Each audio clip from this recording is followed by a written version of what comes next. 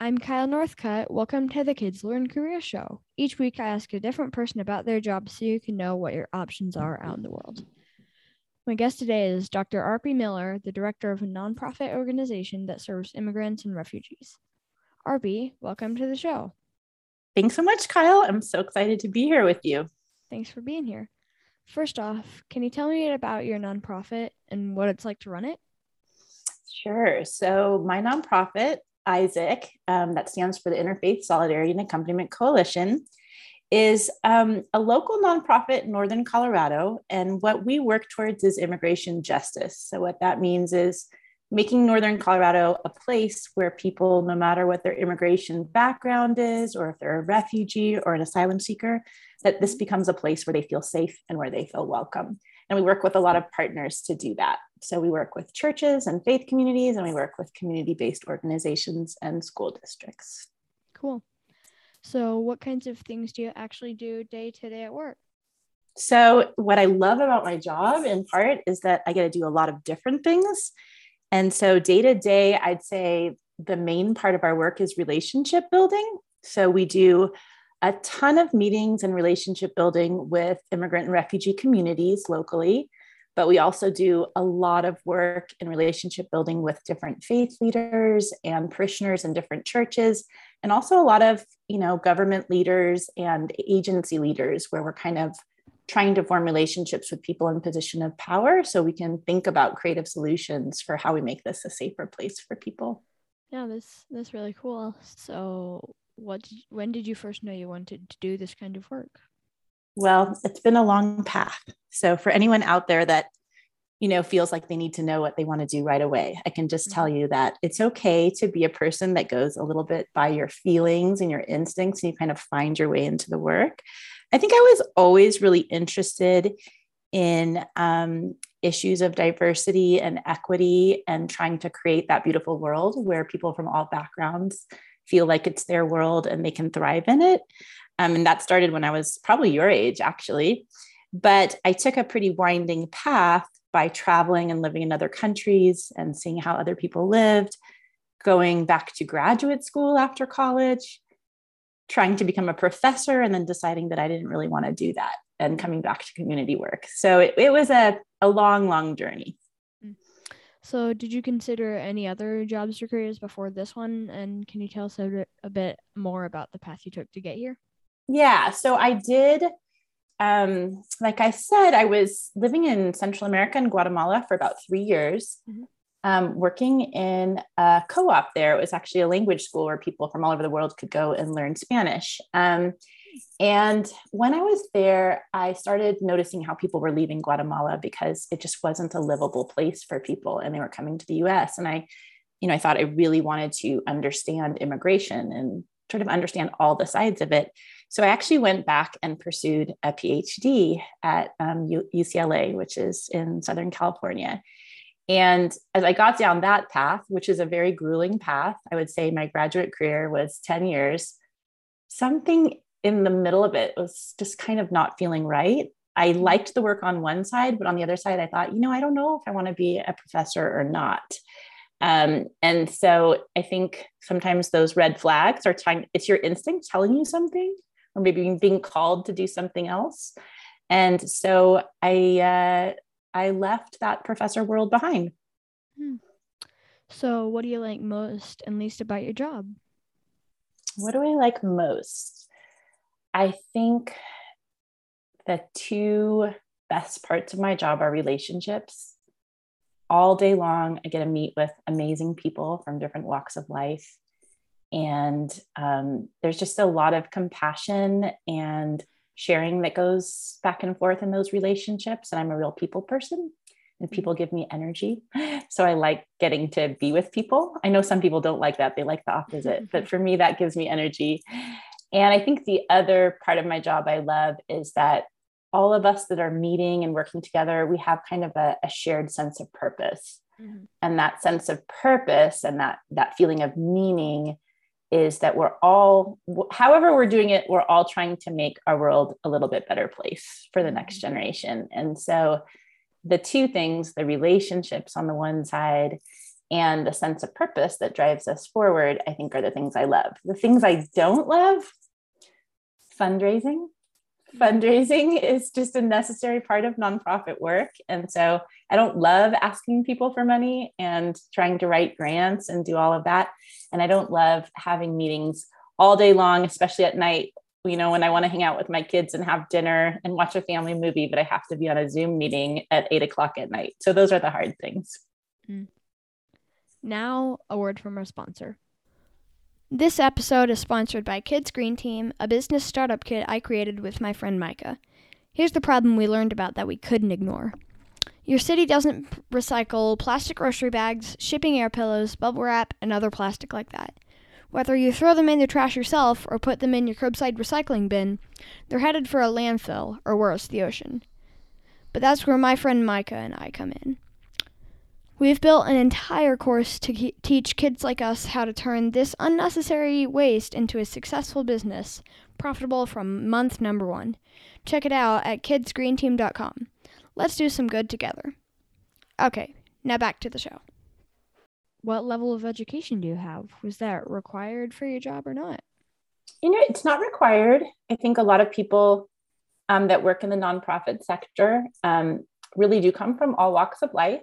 There are people that have really no higher education at all, but they have an enormous amount of lived wisdom and lived experience. But to be in a director role like I am, probably most people have an undergraduate degree and probably a master's. Me going on the whole way and deciding to do a PhD was probably an unnecessary detour, but I don't regret it because, whatever path you take, you learn something and then you take it forward with you. Mm-hmm. So how much money would someone starting out, like doing a nonprofit, expect to make? And what's the long-term income potential? So I would say that no one should go into nonprofit work if they're wanting to make a lot of money. It's a job. I mean, I think it depends how big your nonprofit is, right? In my nonprofit, we have one staff member and it's me because we're really just a startup. So I think as your nonprofit grows, there's probably a lot more income potential, but nonprofit staff and directors, start out by making whatever the nonprofit can raise. Sometimes it's 30, 40, 50,000. And then I think as those nonprofits grow and they can be huge and have multi-million-dollar budgets, then the income potential is probably, it's quite a good trajectory where you could work your way up over $100,000, but it's definitely not, most people go into nonprofit work because the compensation isn't the money, but it's the joy, and the energy of the work. So how much free time do you have? Like, do you work a traditional 40-hour work week more or less? I would say that I don't have a traditional schedule at all. And it's one of the challenges of this kind of work. It comes home with you at night. There's no 9 to 5, right? You work weekends, you have a lot of events with the community on the weekend, fundraising events on the weekends.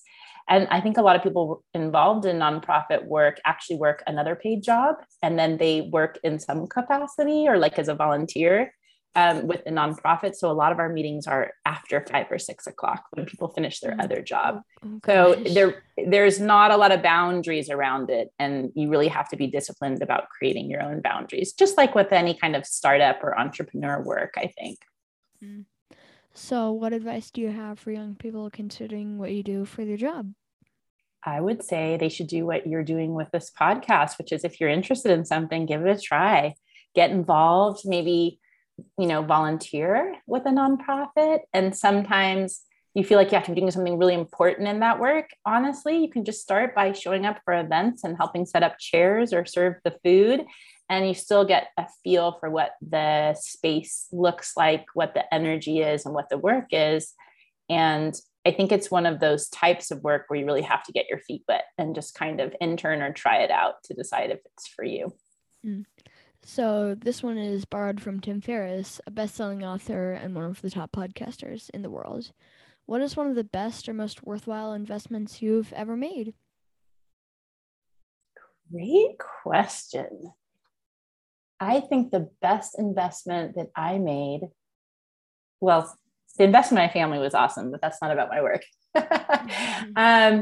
The best investment that sort of led me into this work was stepping off a path towards becoming a professor that in my gut, I felt wasn't quite right, and taking a leap of faith and taking a risk to just start feeling out what different organizations existed in our community and where the needs were, and having that conversation with my family over and over again, where I kept saying, I don't know where this is going to lead, but I just have a feeling that it's all going to work out. So making an investment of time, but not being exactly sure where that time was going to take you, and giving it enough space that eventually it turned into something beautiful. So was there a time in your life where you felt like you completely failed at something, but it ended up helping later on? I think going down that graduate school path and feeling like a lot of my classmates were applying for jobs at universities and getting jobs, and I just kept getting in my own way. Actually, I really excelled at grad school, but I just kept getting in my own way. And I kept asking myself, why don't you just get out of your own way and get the work done? I kept procrastinating on everything. You know, when you do that with homework and you're like, I don't really feel like working on this. And I think with enough of that, I kind of realized that I felt I was failing, but sometimes failure, it's almost like in the ashes, something else can grow, like after a wildfire, and then or after a forest fire and all the wildflowers start to grow up. So I think sometimes you have to fail to start again and do what you're really called to do. So was there a person in your life, like a parent, grandparent, teacher, coach, or mentor, that made a huge impact on you? If so, in what way? And would you like to give that person a quick shout out? I'd love to shout out some people. I would say my mom and my dad were a great model for me. My dad was a professor and my mom was a community organizer. So I turned into like a little combination of the two of them. But I think they inspired me because as a kid, I got to see that their work was really purpose driven. Like they both just so much believed in the work that they did. It wasn't a job where they kind of trudged to work and were, frustrated in their work and wish they could do something else. They both loved what they did. And that was inspiring to me.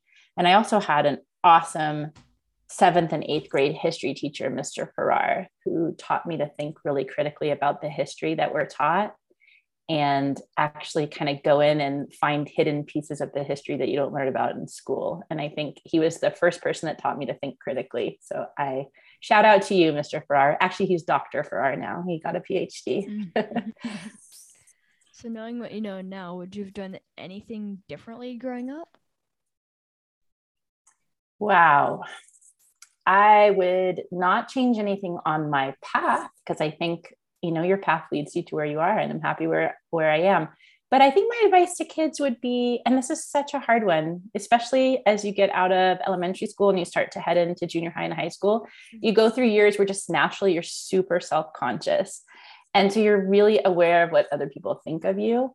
And sometimes that gets in the way of letting kind of your gifts, like I always call it your special sauce. Like each kid has a special sauce, like you, Kyle, have a special sauce. It's like who you are. It makes you who you are. And sometimes we kind of like hide that light because we're trying to fit in. And so if I could do anything different, I wouldn't waste energy in that. I would just be who I was, who I was made to be, and that would be my advice for other kids. Awesome. Thanks, Arpie. Now it's time for the joke of the day. How do you get a squirrel to like you? I really don't know. You act like a nut. Perfect. To fit right in with them. Thanks. Thanks again for joining us on the Kids Learn Career Show. Don't forget to subscribe to the show and tell your friends. See you next time.